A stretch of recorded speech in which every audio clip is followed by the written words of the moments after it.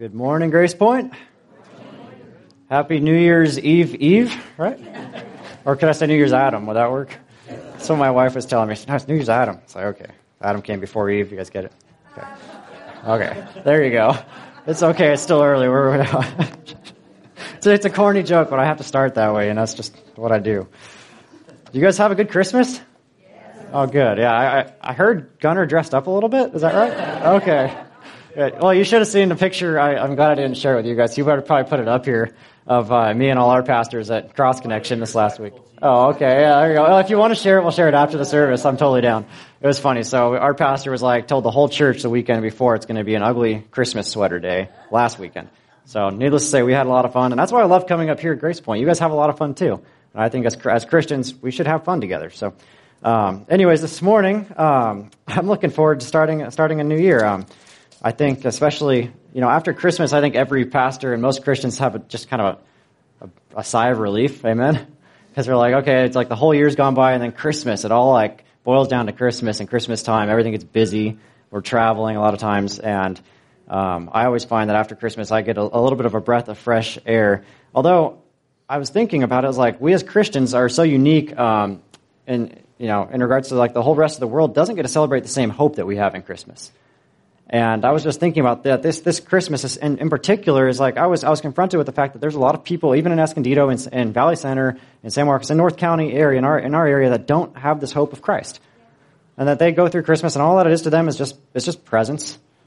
And then it's just credit card debt that they're paying off in the new year. And that's what they get to look forward to. There's no hope.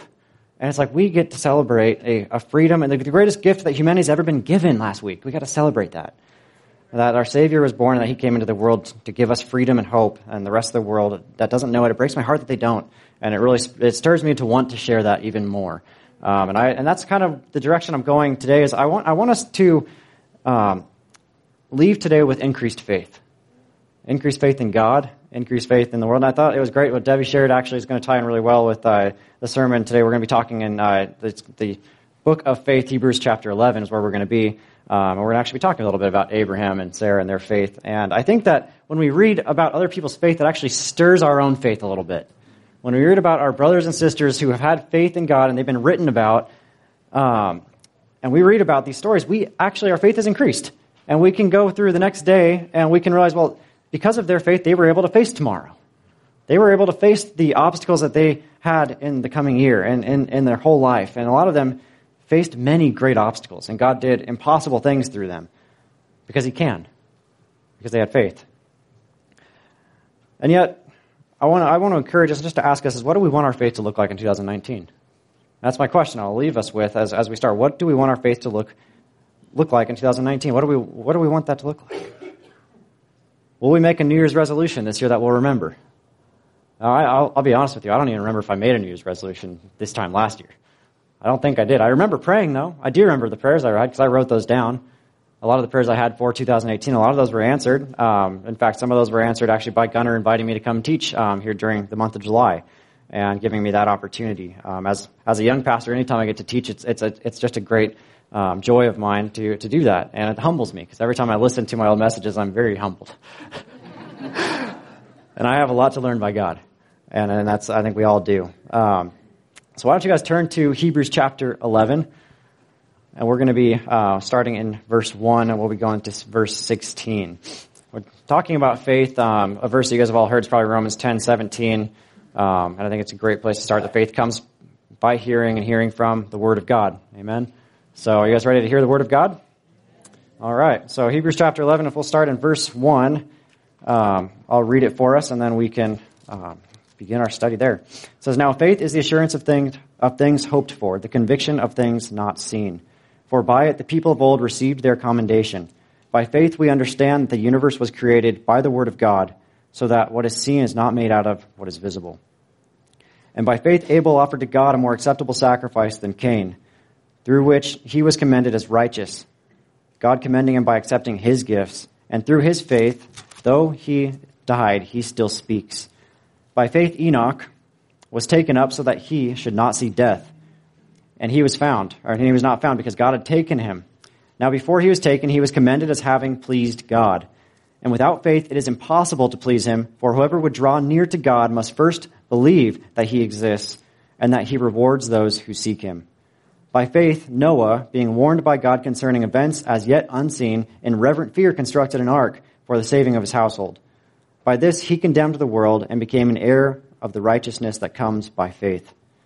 By faith, Abraham obeyed when he was called to go out to a place that he was to receive as an inheritance. And he went out, not knowing where he was going. By faith, he went to live in the land of promise, as in a foreign land, living in tents with Isaac and Jacob, heirs with him of the same promise. For he was looking forward to a city that has foundations, whose designer and builder is God. By faith, Sarah herself received power to conceive, even though she was past the age. She still considered him faithful who had promised. Therefore, from one man, and him as good as dead, were born the descendants as many as the stars of the heavens, and as many as the innumerable grains of sand by the seashore. These all died in faith, not having received the things promised, but having seen them and greeting them from afar, having acknowledged that they were strangers and exiles on the earth. For people who speak thus make it clear that they are seeking a homeland. If they had been thinking of that land by which they had gone out, they would have had the opportunity to return. But as it is, they desire a better country, that is a heavenly one. Therefore God is not ashamed to be called their God, for he has prepared for them a city. Would you guys all bow your heads and let's pray. Lord, I ask that you would increase our faith today. And Lord, in doing that, I pray that you would actually make us discontent this morning, Lord. And we may not understand that now, but we will in a minute, Lord. And I pray that you would make us discontent. And Lord, that you would increase our faith, that our faith would show the world that we believe in something more. Lord, that we are expecting a heavenly kingdom. Lord, we have the hope of heaven. Lord, that our faith would testify to the world of another, of a greater kingdom, a kingdom that lasts forever, Lord. And we ask all these things in Jesus' good and precious name. And the church said, amen. You know, there's a verse that many of us probably know, and you guys can probably finish it for me. It's Ephesians 2, verse 8, and it says, "For grace you have been saved through faith." You guys know that one. So by grace we have been saved through faith. It's a verse that a lot of us know. And I think a lot of us understand the grace of God, right? Because we're all under the grace of God. When we mess up, we're under the grace of God. We're saved by the grace of God. But a lot of us, I think, struggle with this aspect of the faith part. And what is this definition of faith? How can we define this faith? How can we make this real? How can we apply this faith part to our lives in a real way?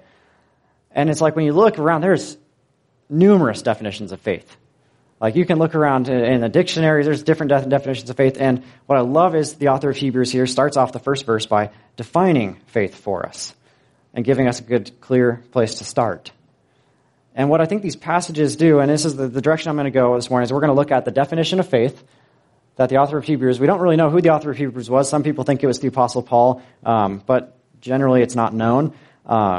Either way, we know that the author of Hebrew of Faith, he outlines a lot of men and women in this chapter 11 in particular. It's called, a lot of people know it as the Hall of Christian Faith, if you will, the chapter of faith.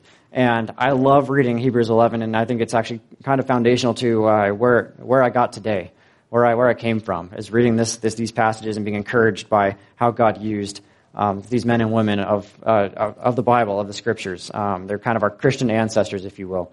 And so we're going to look at the first 5 men and women and 1 woman listed in these passages and what their faith meant. And I hope that their faith will increase your own faith. I hope that their story will increase your faith in God. And we'll discuss what it's like to live here as strangers and exiles here on earth today. I think that's something that's actually critical to the future of our church. And then we'll end actually by, I'm going to read a letter of, so when I read these kind of passages like Hebrews 11, I always think like, what if this similar kind of text was written today? Would my name be in it? Would my story be in it? Would I finish my race well? You know, would I face the final curtain of life with faith, if you will? And I think that it's important for us to think like that actually when we're living our lives is, you know, if there was something similarly written about us today, what would it say about our faith? What would it say about your faith? And actually, so we're going to finish. Actually, I found a Earlier, actually, this month, I was reading a letter written by a pastor in China, and I'm going to share his letter with us because I believe he's one of these men that would be listed in a similar text, and it's going to inspire us, and his faith is definitely encouraging. So that's the direction I'm going this morning. So let's look at the definition of faith. It says, now faith is the assurance of things hoped for in verse 1, the conviction of things not yet seen. So there's a two-part definition there, that the assurance of things hoped for. Another translation would say faith is the confidence that what we hope for will actually happen. Faith is the confidence that what we hope for will actually happen.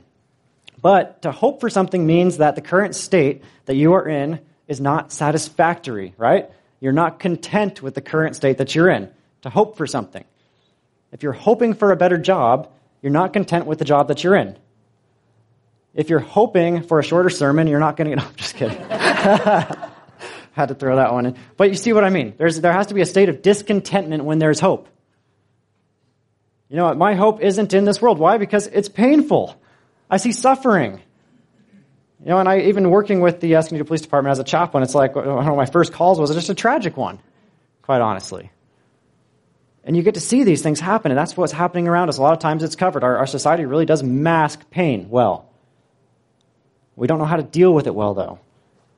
So there's something that we're hoping for. The assurance of things hoped for. What are we hoping for? Something better, right? And that's why we have faith. Faith is stirred out of this discontentment. And yet, although, you know, here in America, it's easy to be content because we're well fed, we're well clothed, we're safe, we're protected by police, we have hospitals around us that have great treatment, that are reliable and great. And despite that fact, though, we all need to live life well. And despite the fact that we have all these things, there's this thing gnawing inside each one of us that says there's something more, right? There's always something inside of us that's gnawing and saying there's got to be something more, that's discontent with what we have. And I prayed that would be us spiritually. That there'd be something gnawing for God to do something greater in your life, in your family's life, in your friend's life, and at your workplace, that there should be that discontentment. And I think discontentment is a foundational element of faith. And without it, there is no hope for something more. If you're completely content, then there's no reason to have hope, right? There's no reason. And then it talks about faith. By faith we believe that God created. We can see the things that are unseen. It's the conviction of things not seen. Similarly, I would say that faith enables us. It's just like our eyes enable us and give us evidence that what is before us is real. We can see things with our eyes, right? And we see physical things. We can see the physical world around us, but faith is that same means by which we can see that there is a spiritual world around us. That there is something more. And faith is more, though. So there are a lot of definitions of faith. It's like to believe in something. That's what a lot of people, when they say, like, you can't just have faith. That's the thing I've heard a lot as a pastor, as a Christian. Is a lot of my friends that don't believe say, like, it's just, you just have faith. That's all you have. There's nothing tangible to that. No, faith is willingness to trust and to cling to something. See, everybody has faith in something. And yet, unfortunately, I think a lot of people have faith in themselves and their ability to get a better job and their ability to climb the ladder to get status or whatever it is that they desire. They have faith in themselves. Maybe it's faith that they can get the wife that they want or the husband that they want. They have faith in themselves that they can achieve what they need to achieve. No, I have faith in Christ. I trust and I cling to Him. That's what our faith is. It's our trusting and clinging to Him. And that enabled these people in the past that we're going to read about, these five different people in the past, to overcome obstacles that they faced in their life. And enabled them to face their final days here on earth with faith. In strength, knowing that there's something more. And that God created everything from nothing. That's something we can't do. By faith, it's interesting that the author of Hebrews writes this, that the world was created by things that aren't visible, by nothing that was physical material or matter. And it's interesting that it echoes the same thing that Genesis spoke. Is like when God said, let there be, there was. Amen? And it's interesting that the author of Hebrews, a lot of scholars say, like, at this time of the writing, a lot of other people would have not agreed with this. I believe that when God said, let there be, there was. That God created something out of nothing. And where's their evidence of that? Have you guys ever been to any of the national parks here in California? We live in one of the most beautiful states. Have you guys been to any of the national parks here? How about Yosemite? Okay, have any of you guys seen Half Dome? It's one of the iconic rocks there in Yosemite. Oh, I've hiked up Half Dome probably 5 or 6 times now, and every single time I climb up those cables on the backside of Half Dome, and then you stand on like the little diving board of Half Dome, the nose of Half Dome, and you're looking down thousands of feet. There's nothing stopping you. The last thing going through my mind is how great I am. You know what I mean? The last thing going through my mind, the first thing coming to me is awe. Everybody that's up there, whether they are a believer in Christ or not, they are filled with awe. Why? Because they're looking at something that is miraculous, that they could not make on their own. Something that is greater than them, and it makes you feel small. And I think that is good for us. I think that feeling is good for us because it draws us near to God. And it points to something more. That those rocks didn't just get formed on their own. It wasn't just a random chain of events that caused that to be there. There's something awe-inspiring about that because I believe deep down, we believe that God created it. Amen? God created it. And He created us for us to see and to seek Him. His creation reminds us of Him. So by faith, we'll talk about Abel first. Abel offered to God a more acceptable sacrifice than Cain, through which he was commended as righteous, God commending him by accepting his gifts. And through his faith, he died. Though he died, he still speaks. You know, so the author of Hebrews in chapter 11 starts at Genesis chapter 4, at the very beginning, basically, with these characters of faith. Abel. You have Adam and Eve, and then Cain and Abel were the first 2 sons born out of that relationship. And in Genesis 4, 3 through 5, Abel makes this sacrifice to God by faith. He makes a sacrifice to God by his faith in God. And Abel didn't. And Cain didn't, my bad. And the difference is Abel's blood still speaks to us today, reminding us of the value of eternity, reminding us of the importance of faith in God. That without faith, we cannot please God. Without faith, we cannot please God. We cannot decide the terms we come to God. You know, we can't make up the terms that by which we come to God. God outlines that for us. Abel comes to him by faith, gives him a sacrifice by faith, and God is pleased by that. And then you have Enoch. By faith, Enoch was taken up so that he should not see death.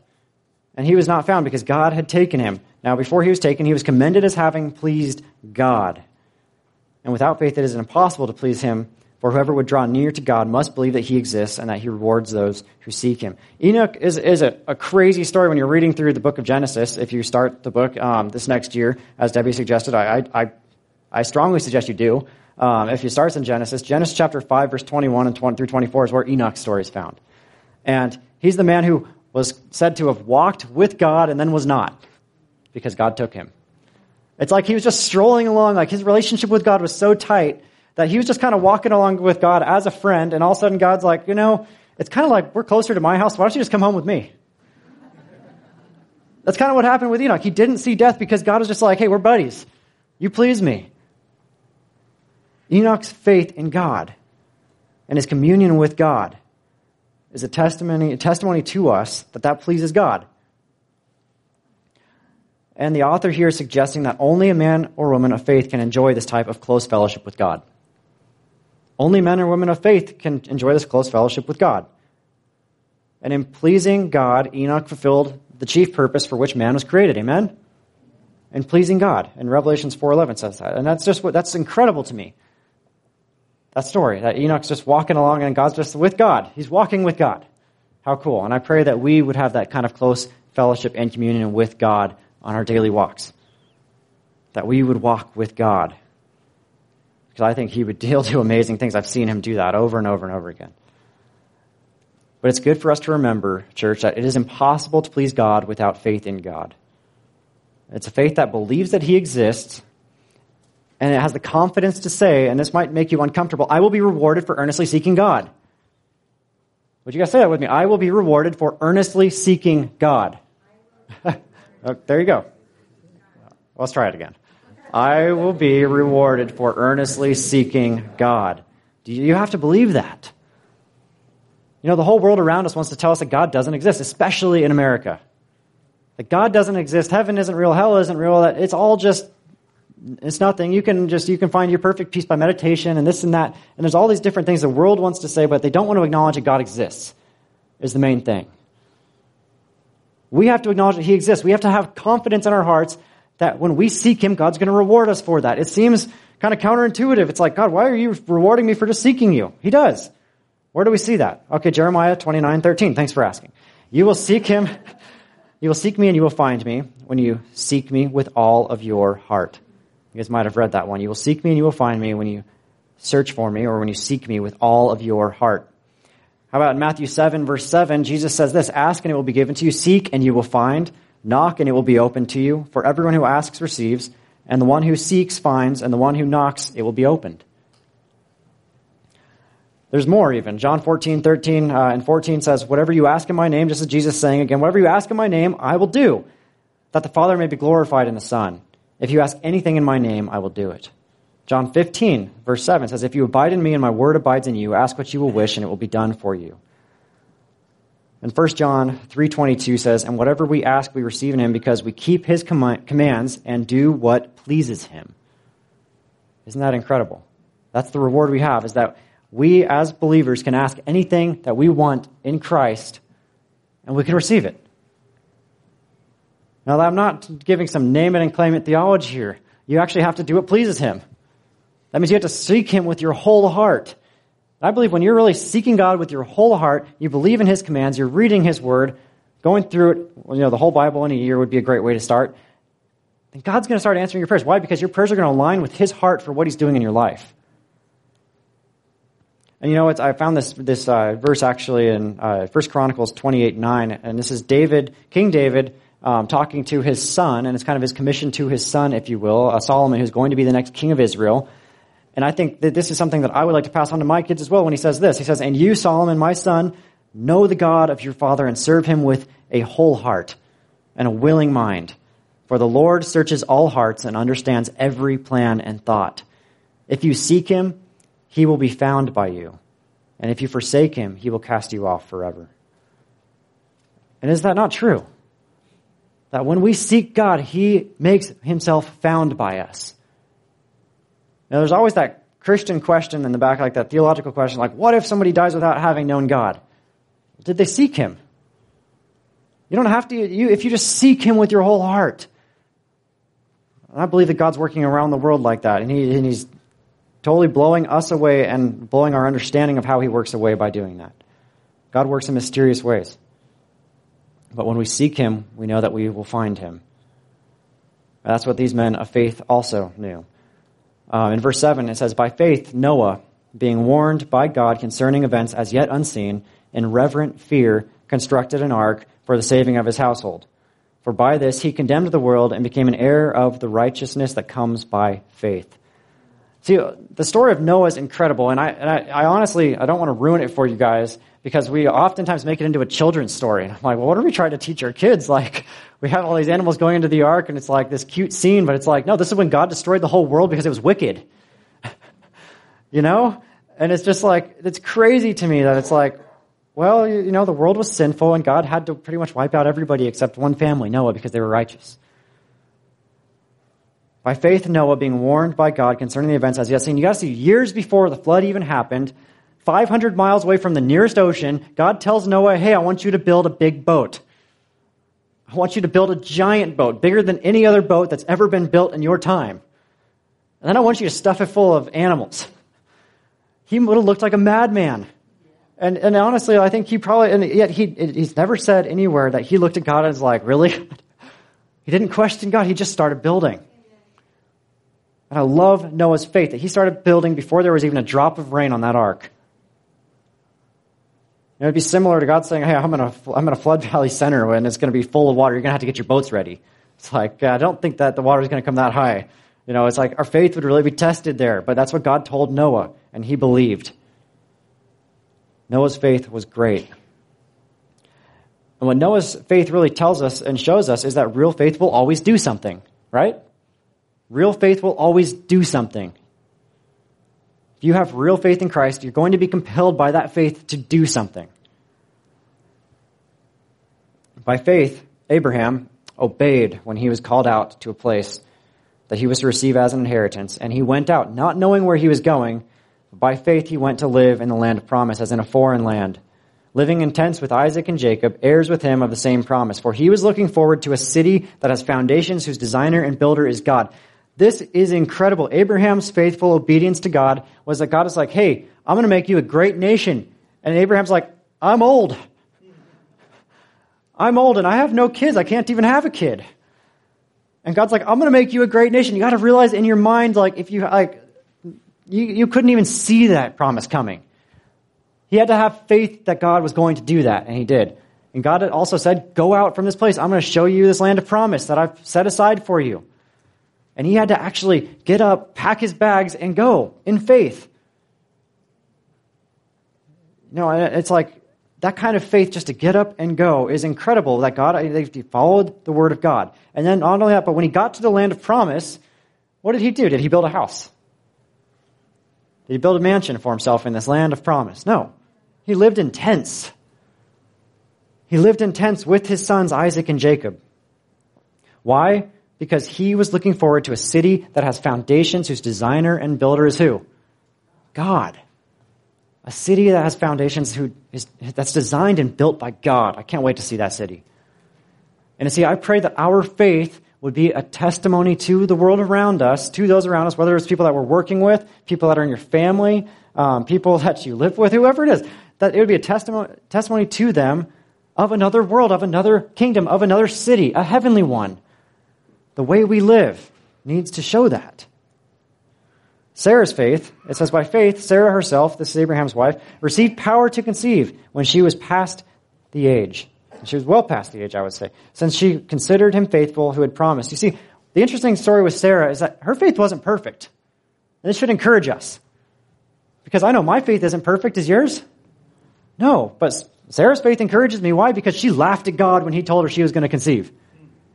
She laughed at him. And then not only that, but she denied laughing at him after that. It doesn't get much worse than laughing at God's face and then denying that you laughed. Like, he's God. He knows. He's right there. And yet, it didn't take too much longer. In Genesis 18, she laughs at God. But in Genesis 21, she learns to laugh in faith as she has a son in her old age. How powerful is that? And not only that, but God actually fulfilled his promise and created a great nation out of them. Created a great nation that he was going to call his own. He fulfilled his plan. Why? Because he chose to use them. For no other reason than he chose to use them. These all died in faith, though, not having received the things that were promised, but having seen them from afar and greeting them from afar, and having acknowledged that they were strangers and exiles on the earth. For people who speak to us make it clear that they are seeking a homeland. That if they had been thinking about the land from which they had gone out, they would have had the opportunity to return. But as it is, they desire a better country, that is, a heavenly one. Therefore, God is not ashamed to be called their God, for he has prepared for them a city. See, this is the hope that we need to give to the world, right? Is this not the hope that we need to give to the world? These men all died in faith. You know, there's going to be prayers that you guys are praying today that's not going to be answered in your lifetime, but it will be answered later on. How do I know that? Because I've studied men and women of faith, and their prayers were answered, maybe not in their lifetime, but God's promise was fulfilled through their prayer later on. I have faith that my prayers today may not be answered in my lifetime, but later on they will be. Because I know that God works in mysterious ways. But I want to live my life today in such a way that it shows the world that I desire a better place. That this isn't my home.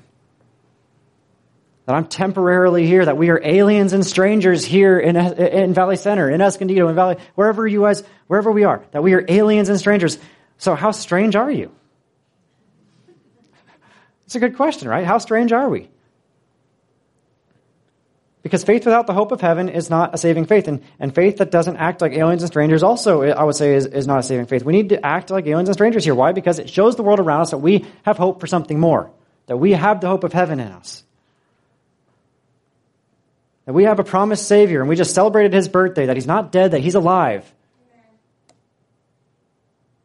that he's risen from the grave so that we might rise to Christ, with Christ, and inherit eternal life. That he's gone to prepare for us a heavenly kingdom, a heavenly city. You guys believe that? I believe it. I'm stoked for it. He's gonna raise us up in glory. We're gonna actually inherit basically new bodies. He's gonna give us new bodies. Praise the Lord for that. I'm a sojourner in this land with this body right now, and God's got something better for me. He's got something better for you. If you have faith in him. And we know that he's coming back. He's coming back for his church. We don't know when, but I do know we're 2,000 years closer than when the Hebrews was written. So how is our faith prepared to endure the test of time? Because when we put our faith in Christ, we immediately become citizens of heaven, heirs of the eternal glory that God has promised us, right? It's like him giving us a passport with your name and your picture on it that never expires to heaven. And that's what's so great about it. That's my hope. That's why I can face whatever happens today or tomorrow, knowing that it's all, okay, if God's done with me here today, and he's done using me here. There's this great passage, I think it's later on in Hebrews 13, where he's talking about, and David, after fulfilling all that God had commanded him to do, died. After he fulfilled all of God's promises in all that God wanted him to do in his generation, he passed away, he died. And I want to do that here. I want to fulfill all that God has called and planned for me to do here in North County, and then I'll die. Because as soon as I'm of no use to God, I want to be with him, and that's what he's going to do, right? And that's our hope. That's our hope of heaven. All of these men and women of old died in faith, believing that this isn't it. Later on in Hebrews, there's actually a man named Joseph, because we talked about Abraham, and then you have Isaac and Jacob, and then Jacob had this son named Joseph. And Joseph is written about. And Joseph he had a ridiculously rough childhood. You can read about his story in Genesis. At the age of 17, his older brothers, his youngest of his family, his older brothers threw him in a pit and then sold him into slavery. It doesn't get much worse than that, but also he had kind of a crazy dad. He had a crazy family situation. But he never did anything but act righteously his whole life. And even though he was sold into slavery, under the worst circumstance he could, God raised him up in a house of Potiphar. And then he was falsely accused by Potiphar's wife. As a righteous man, he only ever acted righteously. He only ever did what was right. And then he was falsely accused, imprisoned, falsely. But then God raises him up, and then he's the second in charge of all of Egypt, right? And God uses him to deliver his people. God uses him to save them from a 7-year famine. And yet, although Joseph had the status and power of an Egyptian, he was second in charge, he had an Egyptian wife, he had Egyptian kids, he had all the Egyptian money he could ever need, he didn't buy the whole package. And I pray that would be the same for us, that although we have American families, American wives, American husbands, we have American kids, we live and we work in America where we make good money, and we're well fed, we're well protected, we're satisfied relatively, that we wouldn't buy the whole package, that this is it, that the American dream is it. So are we living our lives in such a way that shows the world that this life isn't it? When we drive the same cars, we all work and go towards, work towards the same goals. We shop at the same malls, and everything we do with our time, our talents, and our treasures is saying that this is it. Does that resonate with any of you guys? Because what kind of legacy are we leaving for the next generation to follow? And that's my question, is what kind of legacy are we wanting to leave in 2019? Is what we're doing with our time, our talent, and our money saying that this is it? Because oftentimes, how we act, what we spend our time, our talents, and our money doing speaks a lot louder than what we say. And I pray that God would show us how to live as strangers and aliens here in this world. I pray that He would. That we would look a little weird. People called Paul weird. People called Noah weird. Yet God used them mightily, right? People are going to call us weird. I'm okay with that. So how weird are you right now? Are you strange? Now, I'm not saying we have to walk around with our Christian hat on or whatever it is just to stand out like that. But maybe that wouldn't be a bad start. You know what I mean? Just because it's so easy to blend in here in America, being an American Christian. It's so easy to blend in. In Colossians 3 it says this, if you have been raised with Christ, seek the things that are above where Christ is seated at the right hand of God. Set your mind on the things that are above, not here on things that are of earth. This next year, I pray that we wouldn't get wrapped up in the earthbound stuff. I pray that we wouldn't get wrapped up in the earthbound stuff. As believers here in North County, I pray that we wouldn't get wrapped up in the earthbound stuff and that people would notice that. And that God would increase our faith and that we would challenge one another, set our minds on the things that are eternal. And by that the world would surely call us strange. Because we believe in a God who saves. You see, there's a lot of people, or a lot of places around the world right now, and I love how your church is so connected to and supporting so many missionaries around the world. And every time I'm here, you guys always pray for a missionary that you highlight, and I love that. Why? Because here in America, it's easy to blend in as a Christian, right? We wear the same clothes, we drive the same cars, we go to the same malls, etc. It's easy to blend in. Nothing really stands out about us. You know, it's like when we go on campus, like a high school campus or a junior high campus, for example, we stand out immediately. Why? Because we're not a teacher and we're older than them. It's like you're automatically the stranger. And around the world, right now, there's a lot of Christians that stand out. That by their faith, they're persecuted by their governments. And I want us to be praying for those Christians that God would increase their faith. And that's my other charge for us this morning, is that as God increases our faith, I pray that we would be praying for the faith of other believers around the world. Because God's moving mightily around the world right now. And one such man, I told you about this, I was going to read this for you guys. He's a pastor in China, Pastor Wang Yi. If you guys aren't familiar with what's going on in China right now, a little bit that I know, at least, is that the Chinese government's really cracking down on Christianity and other religions that are practiced there. The Chinese government really kind of has this almost Roman God thing going on with their Chinese president. And as Christians, they don't bow down to the Chinese emperor, the Chinese president. And this pastor, Wang Yi, he's one of the more prominent evangelical pastors there, and I didn't even really know about him until recently. He wrote a letter foreseeing that he was going to be arrested eventually for his faith in China. And on December, and he gave this letter to his church members, and he said, hey, if I disappear for more than 48 hours, I want you guys to publish this. I want you to get this out.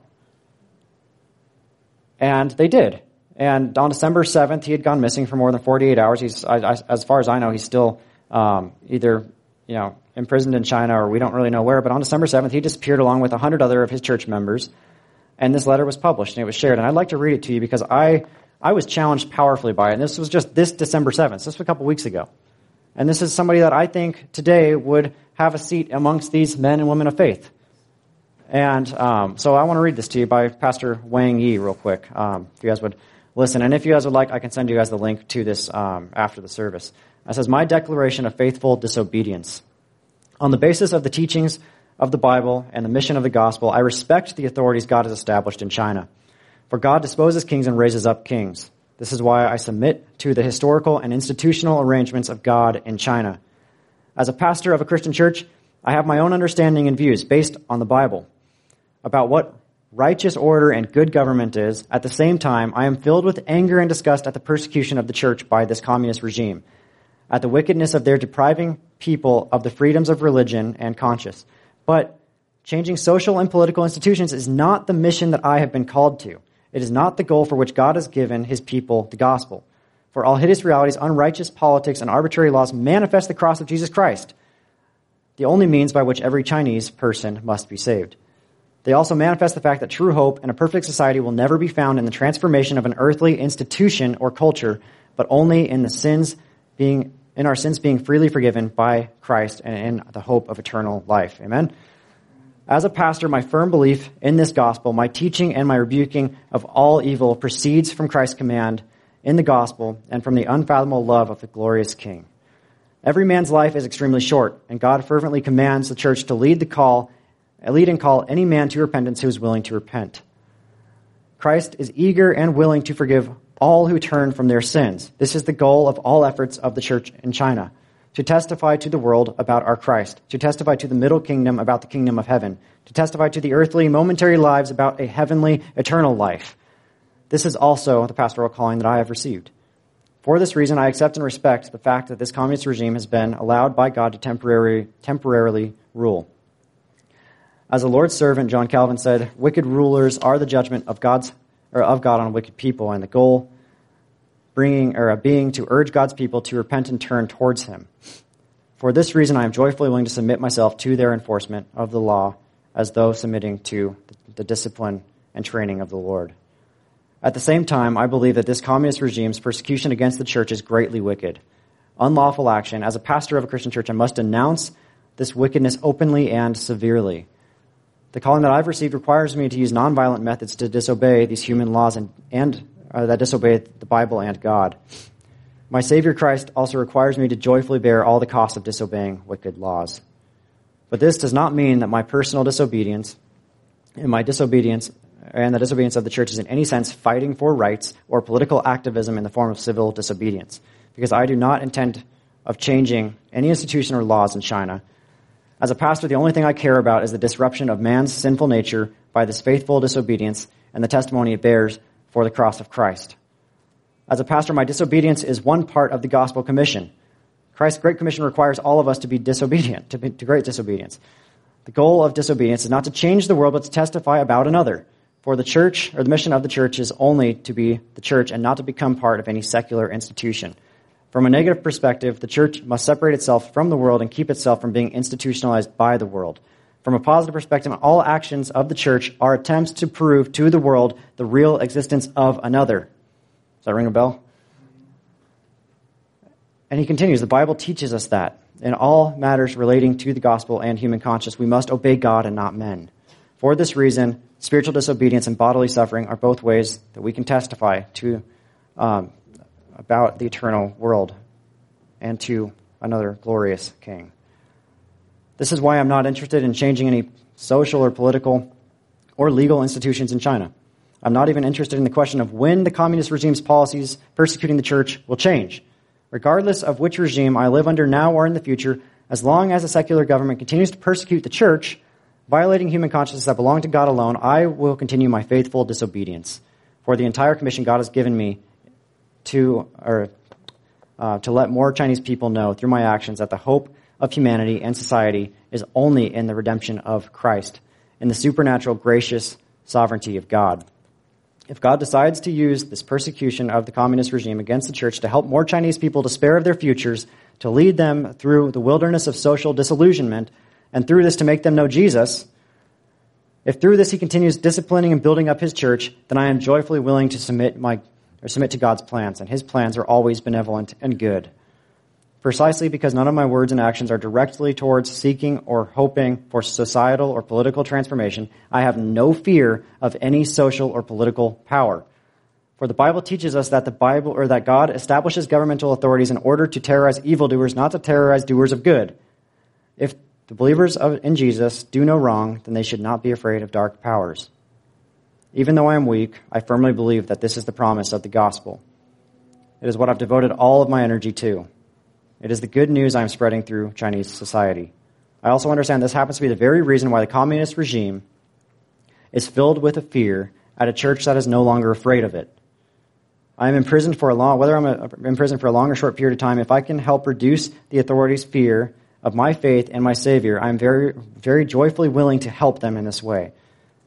But I know that only when I renounce all the wickedness of the persecution against the church and use peaceful means to disobey will I truly be able to help the souls of the authorities and law enforcement. I hope God uses me by means of first losing my personal freedom to tell those who have deprived me of my personal freedom that there is an authority higher than their authority, and that there is a freedom that they cannot restrain, a freedom that fills the church of the crucified and risen Jesus Christ. Regardless of what crime the government charges me with, whatever filth they fling at me, as long as this charge is related to my faith, my writings, my comments, and my teachings, this is merely a lie and temptation of demons. I categorically deny it. I will serve my sentence, but I will not serve the law. I will be executed, but I will not plead guilty. Moreover, I must point out that this persecution against the Lord's church and against all Chinese people who believe in Jesus Christ is the most wicked and most horrendous evil of Chinese society. It's not only a sin against Christians, it's also a sin against non-Christians. For the government is brutally and ruthlessly threatening them and hindering them from coming to Jesus. And there is no greater wickedness in the world than this.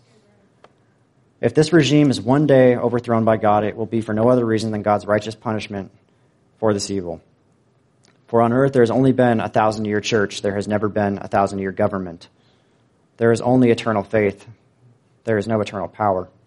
Those who lock me up will one day be locked up by angels, and those who interrogate me will one day finally be judged by Christ. When I think of this, the Lord fills me with a natural compassion and grief towards those who are attempting to act and actively imprisoning me. I pray that the Lord would use me and that he would grant me patience and wisdom, and that I would take the gospel to them. Separate me from my wife and my children, ruin my reputation, destroy my life and my family. The authorities are capable of doing all of these things. However, no one in this world can force me to renounce my faith. No one can make me change my life. And so, respective officers, stop committing evil. This is not for my benefit, but rather for yours and your children's. I plead earnestly with you to stay your hands, for why should you be willing to pay the price of eternal damnation in hell for the sake of a lowly sinner such as I? Jesus is the Christ, the Son of the eternal living God. He died for sinners and rose to life for us. He is my King and the King of the whole earth, yesterday, today, and forever. I am his servant, and I am in prison because of this. I will resist in meekness those who resist God, and I will joyfully violate all the laws that violate God's laws. The Lord's servant, Wang Yi. Church, would you bow your heads and let's pray for Pastor Wang and his church right now in China, and I'll invite Barry up for worship. Father God, we do pray for Pastor Wang Yi. Lord, we don't know his current status right now, Lord, but I do know that he is your faithful servant. And Lord, he's not only that, but he's a great example to all of us and encouragement to all of us to have increased faith in you, God. Lord, that you raise up governments and you tear them down. And Lord, I pray that you would give us the faith and the strength to resist any evil, Lord. And Lord, would you give Pastor Wang Yi and the 100 members of his church that are missing right now, Lord, would you give strength wherever they are at? Lord, would you allow their testimony, Lord, of nonviolent action to speak loudly to all those who imprison them. And Lord, I pray that your word would go forth in the Chinese prisons. And we pray all of these things in Jesus' good and precious name. And the church said, amen.